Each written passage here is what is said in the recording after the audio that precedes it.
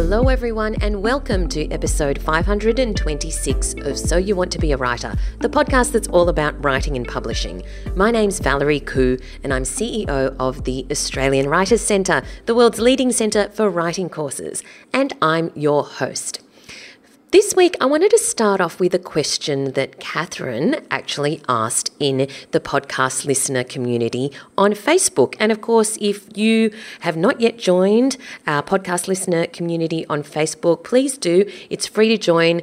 There are people there, writers and authors from all walks of life, emerging, established, aspiring, and it's a great way for all of us to connect. And I'm going to start answering some questions that are in the podcast Facebook group. So if you haven't yet joined, just go to Facebook and search for So You Want to Be a Writer podcast community and request to join. Love to have you in there. So Catherine asked a really interesting question. She said, I have a piece of flash fiction accepted for publication in a literary mag.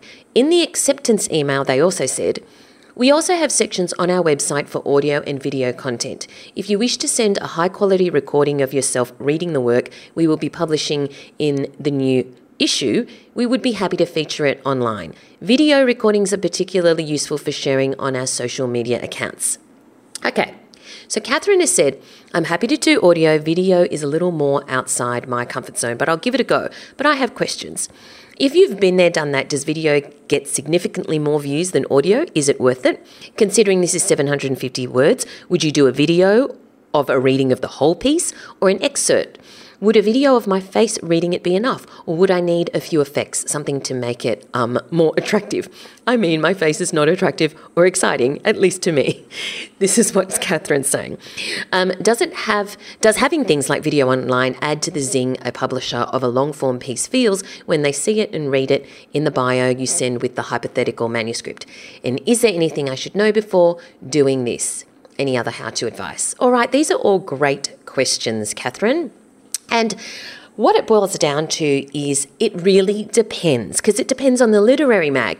So you haven't mentioned the name of the literary mag.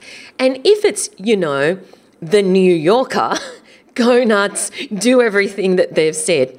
If it's a small literary mag without much of a following, then I'm not saying don't do it. I'm just saying that you need to weigh up whether it's actually going to be worth your while. Because somebody else in the Facebook group, Peggy, mentioned one thing I would ask myself is, what is the ROI, the return on investment, for you putting it on video? So a few things to consider here. Basically, if, for example, it's really easy for you to do audio or pretty easy for you to do video and you're confident and it's not going to stress you out and, all that sort of thing, go nuts, do it. But if it's something that's going to stress you out, like I said, that's when I would be asking myself, okay, it's going to put me out of my comfort zone. It's going to cause me stress potentially, if it's going to cause you stress. I will do it if there's enough of a payoff. Like I said, if it was Vanity Fair, if it was the New Yorker, something like that, get out of your comfort zone and do it and do your best. But if it's a smaller mag and if they're using it basically to get traction on social media to pull people to their magazine, that's great, and we should definitely all support each other in that way. But you've got to ask yourself, is it going to be too stressful?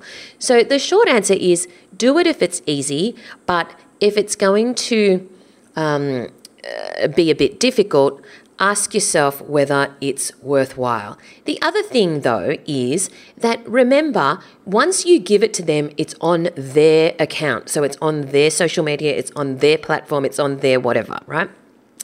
And that's fine if you're not cringing about it or if you're really confident you've done a great job and so on.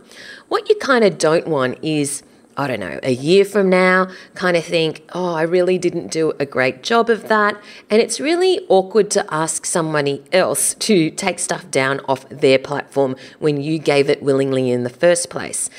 Because the question that you've asked here, does having things like video online add to the zing a publisher of a long-form piece feels when they see or read it in the bio you send with a hypothetical manuscript?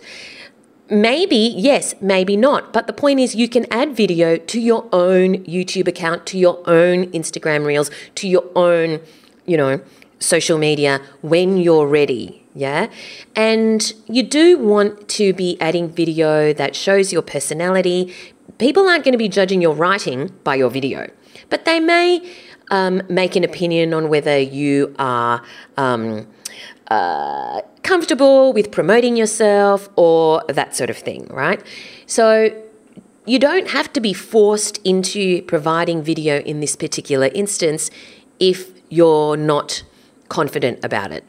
Important other thing to check is look at the video on this Literary Mag's site or wherever it is that they use video. Some people are expert at hosting and curating and editing video, and they only put video out there, even if it's provided by other people, that is good quality, that they have edited, that they've put the right captions on, and so on. Other people jump on the video bandwagon before really knowing what's best practice. And I don't know what the situation is with the people that you're dealing with, but what you want is to check out their use of video. And if their video is professional and slick and it looks great, then you're kind of in safe hands, right? Or you can assume you're in safe hands. But if you check out their video and the video they use is blurry and not very punchy and kind of really boring, then maybe they're just shoving video up there in the hope of, like when you throw spaghetti at the wall and hoping that it sticks. So, like I said, I can't make a comment without seeing the actual people that you're dealing with, the actual organisation that you're dealing with. But there are a number of things to consider about when you're determining whether or not you invest the time. Like I said, if it's easy for you and you know you're going to do a great job, go nuts. Otherwise, do a bit of investigation. See whether they're good at using video, whether they would edit the video that you provide to them, or whether they'd whack it up there with its, with potentially its flaws and without doing any editing. If you do decide to go ahead with video, then some things to consider is ask them first, do they want portrait or landscape? Because you don't kind of want to be providing the wrong orientation if they're going to be using it for specific things. So do ask whether they want portrait or landscape. Also, make sure that you're in a quiet room. It shocks me sometimes the number of times people record video when there's a lot of random noise going on in the background. So make sure at minimum there's a quiet room. Ideally, you want to be using a microphone, but if you don't have a microphone, then try to make sure that whatever microphone that you're using, maybe it's on your laptop or your iPhone or whatever, is as close to you as possible. Make sure you are well lit. So you don't want to be backlit with the window behind you, right? You want the window to be facing you want to be facing the window so that you are well lit. If you aren't expert at lighting, don't do it at night, do it in the day, again, while you're facing the window. And, just make sure there isn't a lot of clutter in the background. Or a friend of mine was on TV and she recorded it via Zoom. They did a Zoom call with her and her bra was in the background. So make sure there are things like that are sorted out. So I could go on forever about how to use video, but there's some just really, really basic things to get right at the start. All right, I hope that is helpful, Catherine. Oh, Catherine also did ask whether she should read the whole 750 words or just an excerpt. Again, I would ask the organisers what they would prefer, whether they want a bit of an excerpt with a, to find out more, read the publication, or whether they want the whole thing, and make your decision, based on that, so that you're not wasting time if they only want less than a minute or something like that. All right, I hope that's useful, Catherine. I'm going to move on to a tip that I have for you. Because sometimes, if you have a name that some people find a bit tricky to pronounce, Did you know that you can create an audio name badge and embed it on your LinkedIn profile or at the bottom of your emails or whatever? There's an online app called Name Badge that lets you do this. Now, obviously, getting someone's name right is a sign of respect, and that's as true in the writing world as it is in other professions. If you're talking with editors or agents, publishers, other writers, or when you're interviewing someone for an article, you want to get their name right, or at least give it a respectful try. If you happen to have a name that you know some people struggle with, try creating the audio name badge, and hopefully then they can learn how to say it on their own. I actually found out about this name badge app from someone on Twitter called Sudarshan Krishnamurthy, and his tweet said, "Contrary to popular belief, my name is not actually pronounced. I'm not even going to try with that one." We've heard that a lot, right? It really annoys me too. Obviously, that's just rude. There are polite ways to ask someone how to say their name and not just dismiss it. Okay, I'll put the link for the Name Badge app in the show notes. Now let's move on to our competition this week. I have 3 copies of The Book Haters Book Club by Gretchen Anthony. Here's a bit about the book. Eliot, the beloved late co-owner of Over the Rainbow Bookshop, believed that those who hated books simply hadn't found the right book yet. He always had the perfect book suggestion for the self-proclaimed book hater. Now his grief-ridden business partner Irma has agreed to sell the cozy shop to condo developers, but others won't give up the bookshop without a fight. When Irma breaks the news to her daughters, Bree and Lainey, and Eliot's romantic partner Tom, they are aghast. Over the Rainbow has been Bree and Lainey's sanctuary since childhood, and Tom would do anything to preserve Eliot's legacy. Together they conspire to save the bookshop, even if it takes some snooping, gossip, and minor sabotage. Okay, it's a feel-good read, and it's a love letter to everyday heroes, those booksellers and librarians dedicated to putting the right books in the right hands every day. I think this book is right up our alley, right? So I have 3 copies to give away. Entries close on Monday the 20th of February. So go to writercentre.com.au/win and follow the instructions to enter The Book Haters Book Club by Gretchen Anthony. That's writercentre.com.au/win. And now, are you ready for the word of the week? Well, I hope you are, because it's word of the week time. The word of the week this week is skijoring. Skijoring. That's Skijoring. Skijoring. Okay, so this is nuts, but it's real. Skijoring is a sport in which a skier is pulled over snow or ice, generally by a horse, reindeer, or even a dog. So it looks a lot like water skiing, but on snow. It's a Norwegian word, but yes, it's in the Macquarie Dictionary, and I recommend you watch some videos on the internet. It really is as wild as it sounds. Okay, skijoring. You learnt a new sport this week. And that was the word of the week. This podcast is brought to you by the Australian Writers Centre, a world leader in writing courses. Our hugely popular course, How to Write About Murder, is all about creating more authentic action for your crime or thriller novel.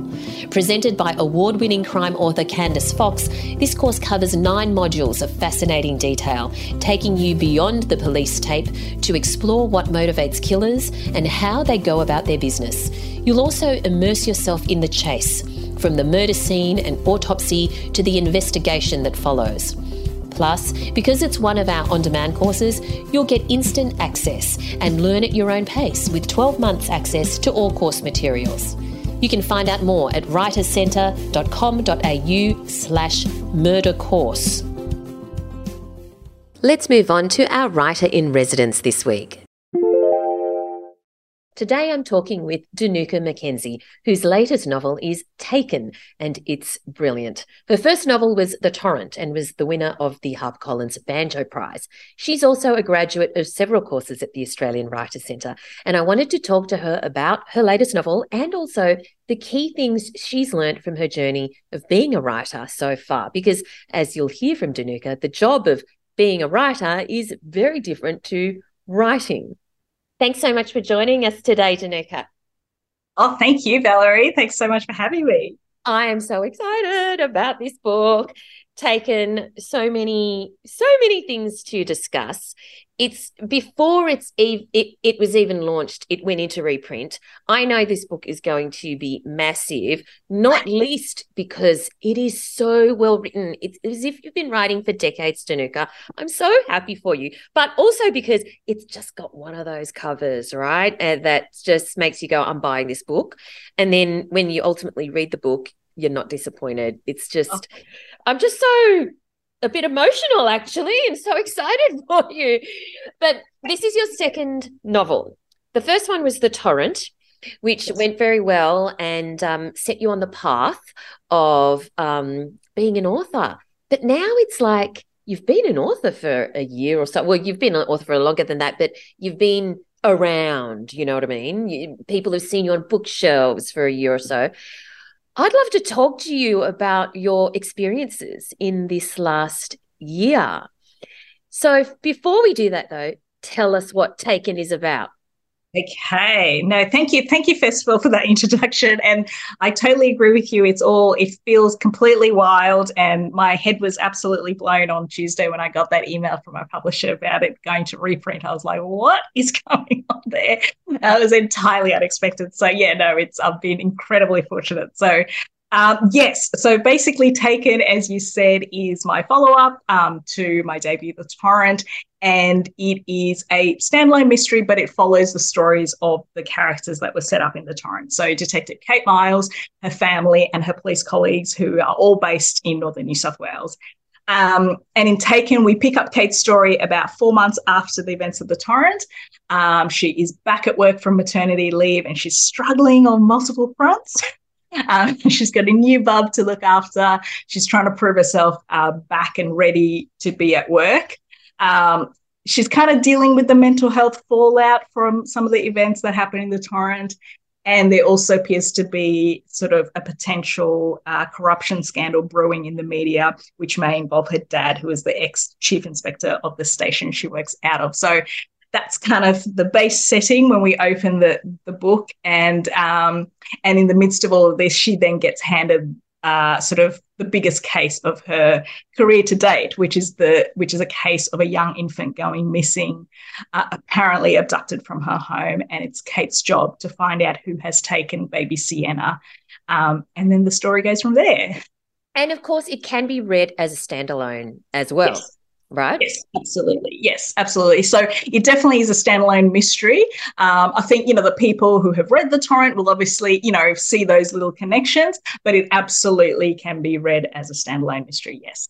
I think a lot of people are going to discover you through Taken. Like I said, this is the kind of book that's the book, if you know what I mean, the novel. I mean, The Torrent was fantastic as well, but I've just got a great feeling about this novel, and I'm so happy for you, but so keen to see how it unfolds, because I think this is the next level. All right, talk to me about what your experience has been in the past year. You've now gone from debut author to, you've got your second novel out. What were some of the things that you learned about this journey, or they could be surprising, things that you've learned that have made you change the way you do things that have been beneficial to you? Go. Okay, all right, go. Look, I think, as a whole, I would say it's incredibly, it's been an overwhelming year, but full of amazing things that I would have never expected to happen. But I think, in terms of some of the things that really helped me kind of navigate this whole year has been, I think, finding my tribe a little bit. And I really wanted to mention sort of the Debut Book Gang, hashtag Debut Book Gang.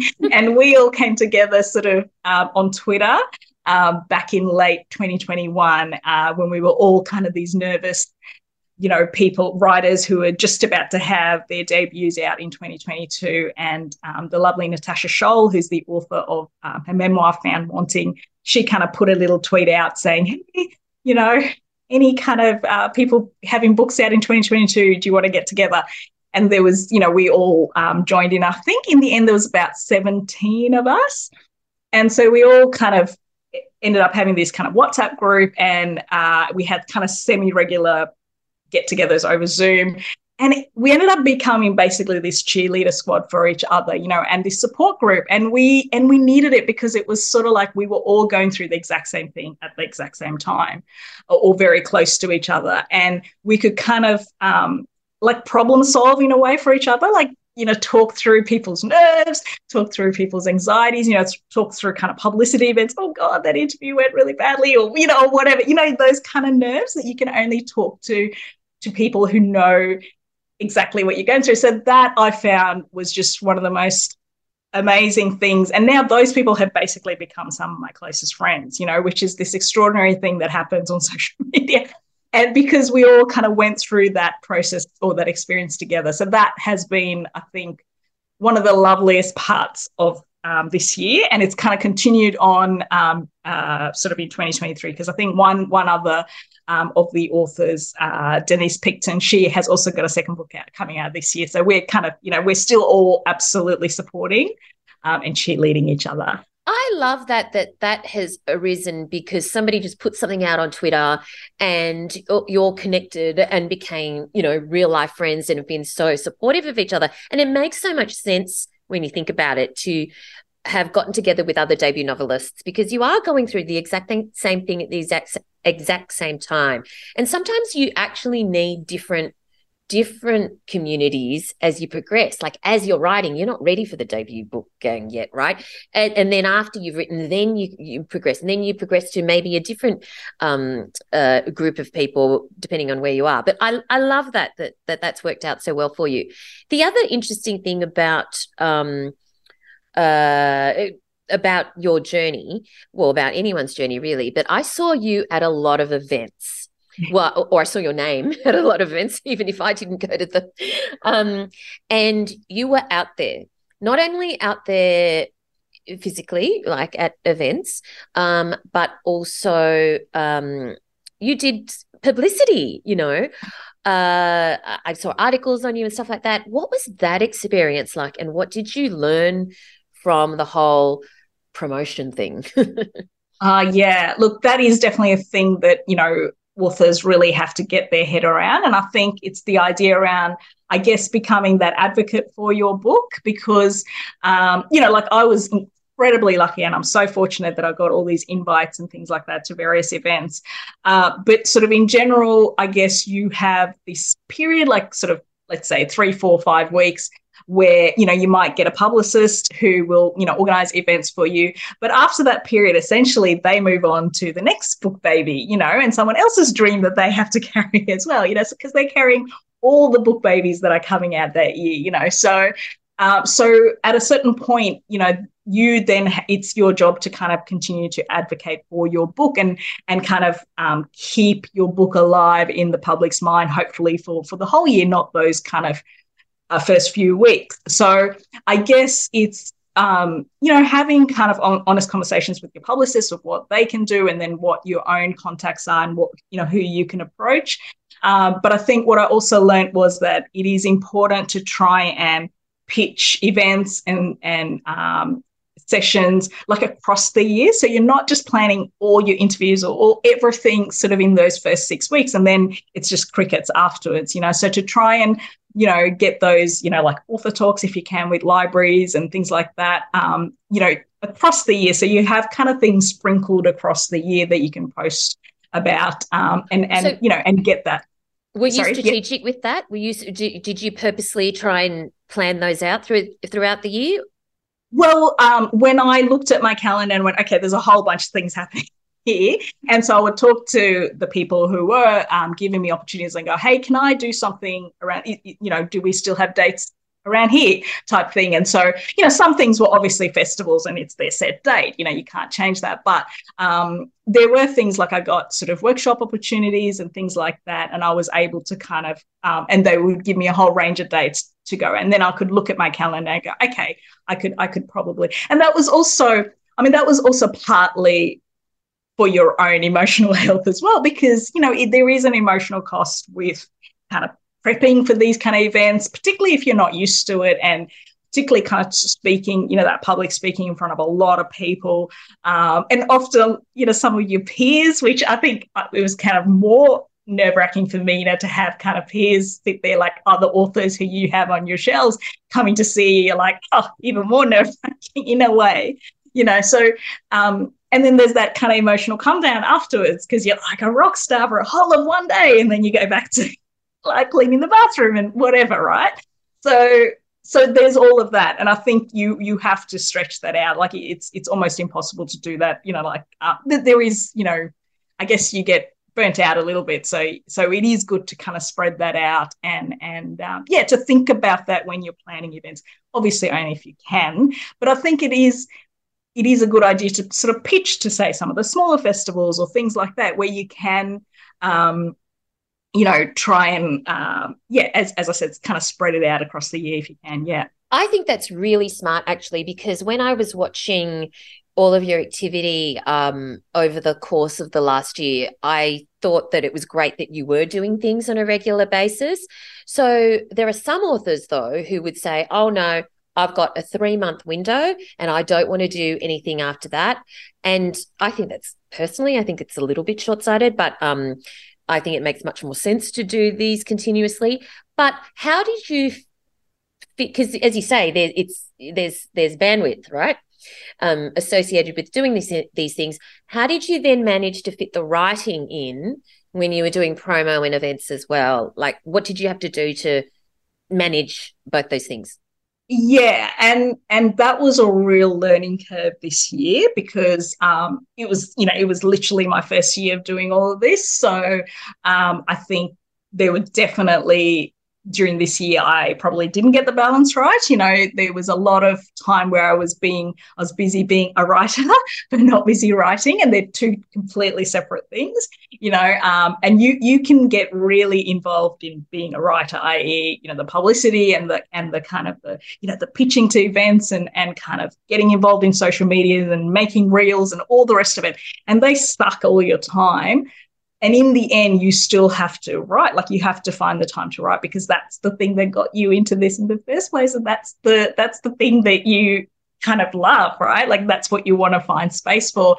And in the end, like, one book doesn't make a career, right? Like, you've got to keep doing the thing that got you into this position. So for me, that has been kind of very much a learning curve to try and work out how I do that. And it is about carving out that time. So what it has meant for me is, like, basically trying to put like a 10-minute timer almost sometimes, when and just to try and get a few little words down or whatever, and to try and short stints, because eventually those short stints, like, even if you only put like 100 words down, like, eventually that will add up, because sometimes you don't get the big chunks of time. Because I found, because even when you're doing festivals and stuff, the time in that is also reading the books, that you're appearing with other panel members and things like that. So there is a lot of time involved in that prep. Which you don't really think about, because you think, oh, yeah, it's a festival, and you're going to a festival and you're there for an hour, but it's not that. So I think it's just trying to negotiate that and working how that fits into your lifestyle. So you just said putting like a 10-minute timer. Did you ever think, okay, I've got 10 minutes now before whatever, I'm going to keep writing on the novel? Can you write in those 10-minute time slots?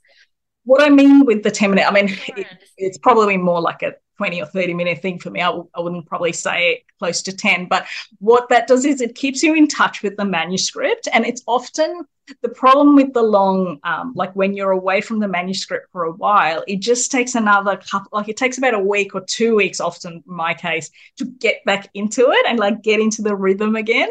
And then after that 2 weeks, suddenly you got another event again. So then, so you're never in that, like you're never in the rhythm or never in the zone of the manuscript. So I think it's just, you may not write a lot, but you might just be even reviewing like a chapter before, or, but you're in that. So your mind is still thinking about the manuscript. And I think that's what that half an hour is for. It's not so much, you know what I'm trying to say? It's not so much like absolutely. a count thing, But yeah. So, one of the things that you said to me is that you need to know your goalposts and expectations are going to change. What do you mean by that? Yeah, so basically, in terms of goalposts, I guess, you know, this was something I was thinking about because when, I guess, before I got published, really my focus was really, okay, well, once I get published, it'll all be kind of fine. And, I wasn't really thinking beyond that. I guess I didn't know enough about, that point to think about it. But once I got published, suddenly all these other things, like sales figures and like invites to, whatever festivals and reviews and, short listings, all that kind of stuff. Suddenly, like people are talking about it. It's in your kind of social media feed and all the rest of it. And so suddenly those things kind of get into your head. And I guess, and I think you wouldn't be human if you didn't, somewhat get into all of that. But I think in the end, you have to accept what you can control and what you absolutely cannot control. And all of that stuff is stuff you cannot control. And I have been incredibly fortunate in terms of the festival invites and all the rest of it. But it's not something I expected. It was all bonus. Like every time I got an email going, hey, would you like to come to this festival? I'm like, oh my God, absolutely. Like, what do you mean? Like, seriously, it was a complete surprise. Everything was a bonus at that point. So I think, when you kind of potentially get down on yourself on all those kind of parameters, I think it's worth thinking about kind of past you from 5 years ago who only wanted to get published, who would have been deliriously happy to have been in this position and literally have a publisher's email on their email address that you can email and they email you back. Like that is an incredible position to be in. And I think it's just worthwhile just giving that past you a virtual high five and going, we did the thing, like we did the thing and it's fine. Like we achieved the thing and everything else is bonus. It may happen, it may not happen. You can't control it. So, yeah. Love it. Okay. The other thing that writers can get really stressed out about, and different writers handle it very differently, is reviews. So how did you handle reviews? Are you pretty, okay with, quite happy to read them? And I mean, there were so many raving reviews about your book. That's not really an issue. No, I think you can definitely find the 2-star reviews on Goodreads of the torrent. That's totally, it's definitely there. But I think look, Goodreads is one of those things that I think writers just should stay away from, like if you can. In saying that, I obviously went on Goodreads when my debut came out because it's sort of like, because it's the first time it's out there in the world and you have that curiosity of what people think about it. But at the same time, it's like it is just a fact of life that no piece of art, no piece of work will ever, be good for everyone. Like it's just because reading is a subjective experience and good within inverted commas is a subjective measure. Like there's no objective kind of measure of good, and that's why all those things like long listings and all those kind of competitions and stuff, that's still, there's a measure of subjectivity in all of that, right? So and that's what writers talk about when they say there is a bit of luck involved in all of this stuff, right? And so you just have to accept that if you're going to put your work out there, some people are going to love it, some people are not, and that's just the way it is. And it's the same with yourself. I mean, you don't connect to every single piece of work that you read, and that's fine. Like that's okay. That's why, there's millions of readers, and you will find your audience, and that's fine. Like I just think, I think it's hard for the writing community because as writers, we tend to be book recommenders, and that's something I got out of the book gang, like we tend to be book recommenders. So we read widely, but we only talk about the books that we love, right?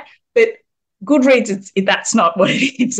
It's readers reviewing your books, and they might love it, they might hate it, and they're going to say that. So it's just one of those things that you just have to be, you have to kind of develop that tough skin, unfortunately. So, on that, have you stopped yourself from reading Goodreads? Yeah, I've now, I haven't been on there for ages. Like that's not something I do anymore. I definitely used to. So probably I would say, I reckon the first probably 3 to 6 months, I was on there 3 months, yes, kind of almost constantly. And then probably, I kind of slowly weed myself off. I honestly haven't been there for months now. So, yeah. Mm-hmm. Now, the other thing that you've already touched on is, are you busy writing or are you busy being a writer? What on that, you've been great on social media, in interacting with people, in connecting, that sort of thing. How much time do you think have you spent just the right amount of time, too much, too little, do you think, doing that? Oh, that's really hard to say because I think I have definitely got better at it over time. I mean, I think I found it quite, it wasn't something I was used to doing at the start, when I first started in social media. And I would get quite like, oh God, things that I'm saying are on the internet within place. Like it feels like huge, whereas but now I'm far more used to it. And I feel like the people who interact with you are actually just part of the writing community, and they're just as invested in reading and writing and kind of kind of lifting you up as you are. So I think, like particularly sort of that Bookstagram community and the people who genuinely read and are putting stuff out there and go to a lot of trouble, like with the photographs and stuff of, making your book look nice. Like, I think they deserve that respect back to go, hey, thanks for doing that. That's really lovely of you. I think that's the kind of the absolute least I could do to give them that time. So I think in terms of how much, whether it's the optimal time, I mean, I think that question should be asked of my family. So whether I am spending the optimal amount of time on social media or not, depends on the day, I would say. Certainly getting up to now, like I noticed my social media use has absolutely increased now that we're coming up to the release of Tekken. So there are periods, and there are definitely busier periods than others. Are you now writing book 3? Yes, I am writing book 3. So how far into it are you? Is it about Kate? Is it a similar, genre? Yes, so we are basically back into Kate's world. And so it's the third in the series, and I am around about the 60,000 mark on that. Oh, wow. You're really into it. Okay. Yeah. And I think definitely, like what we were talking about before, we're trying to find time for that writing. I would say that it was like, this is the first time I've written to like deadline, like a proper, like, because I have a contract for the third one, sorry.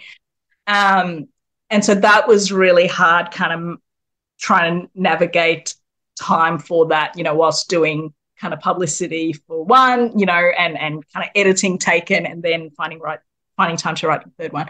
So that was quite hard. And so I found this Christmas kind of break period really helpful, because I could actually like properly spend time on it. And that's been great, because I had like proper uninterrupted writing time, which has meant like quite a lot of chunks of words went into it compared to that later. I remember that you weren't one of those people who grew up thinking, oh, I want to be a writer, writing kind of came to you by accident, in a sense. Do you recognize your life now compared to 4 years ago? No, I don't. And I think I feel so incredibly privileged to be able to do this, and to be able to, I guess have the financial position to kind of basically spend the majority of my time writing. It's huge. And it's kind of, it's mind-blowing, because you have something to compare it with. You kind of go, like, even on the worst day writing, it's still what I'd write. Do you know what I mean? Because yes. I know what otherwise I could be doing, So, I'm incredibly lucky to have had this opportunity, and kind of, to me, as I said, everything is a bonus. Like, I literally never get never expected to write, never expected to get published. So every single thing is a bonus, and I'm just going to, ride it as far as it takes me, and if that's just one more book, so be it. Tanuka, you have cemented yourself as a mainstay in this genre, so that is not going to be an issue. But it's been great to catch up, but I want to talk about something quickly. It's a little bit different to what I usually talk about, because I really do think, apart from the fact that it's a fantastically written story, I do believe that the cover is just a winner. Did you get to have any input into that process? How did that work? How did the cover decision work? Yeah, look, I have to say Louisa Maggio, and I hope I'm saying her last name properly, because you only have the social media tag. So, yeah. But yeah, no, incredible cover. I just love it so much. The minute I saw it, I was like, oh my God, yes, that's done. Yeah, dusted. Yeah. So I think we wanted to stay with certainly the same colours and the same, there was a connection to the torrent. But, my publisher was saying, we don't want it to be the exact same thing. Like, we don't want another Detective Bear type thing. And so, yes, so we talked about, so there's a scene, I guess, in terms of in the book where, there's a slider to their back door. So we were talking about, whether it should be like maybe the back door open and, like a slider there, so that kind of image with image of the bushland in the background. We were talking about, there's a scene, again, where there's a kind of a road layaway where, there's a sort of a clue found. And we were thinking of, potentially images of a road or that kind of thing. And then we kind of just came back to the pram, not the pram, sorry, the cot, or the bassinet to go, you know what? Why don't we just do that? And so we had a few ideas, and I think, we went through at least one round where we looked at things and we're like, oh, that's not quite the one. And I think, and then sort of the whole... You cracked it. You cracked, yeah, exactly. The cot... I think, and whoever, I don't know, I guess it's just finding that image and then suddenly, yep, that was it. Says it all. Yeah. All right. Brilliant. Well, I'm so happy for you, and thank you so much for catching up with us today, and good luck. Well, you don't need luck. It's going to sell its socks off with Taken. Thank you so much, Valerie, and thank you so much to the Australian Writers Centre. Thank you for your ongoing support. I've just been, so grateful. Thank you. If you're enjoying this podcast, you may also like the book that Alison Tate and I have written together called So You Want to Be a Writer: How to Get Started While You Still Have a Day Job. Full of practical tips, motivation and inspiration, it's ideal for anyone who's thinking of dipping their toes into the wonderful world of writing. We've created a blueprint for aspiring writers to follow, and it's suitable regardless of whether you want to plunge straight into this new career or if you need to explore it while you're still busy in your day job. Let us hold your hand as you turn your dream into a reality. Buy your copy today at soyouwanttobeawriter.com.au/book. All right, we're almost at the end of this week's episode. I have a fun fact for you before you go.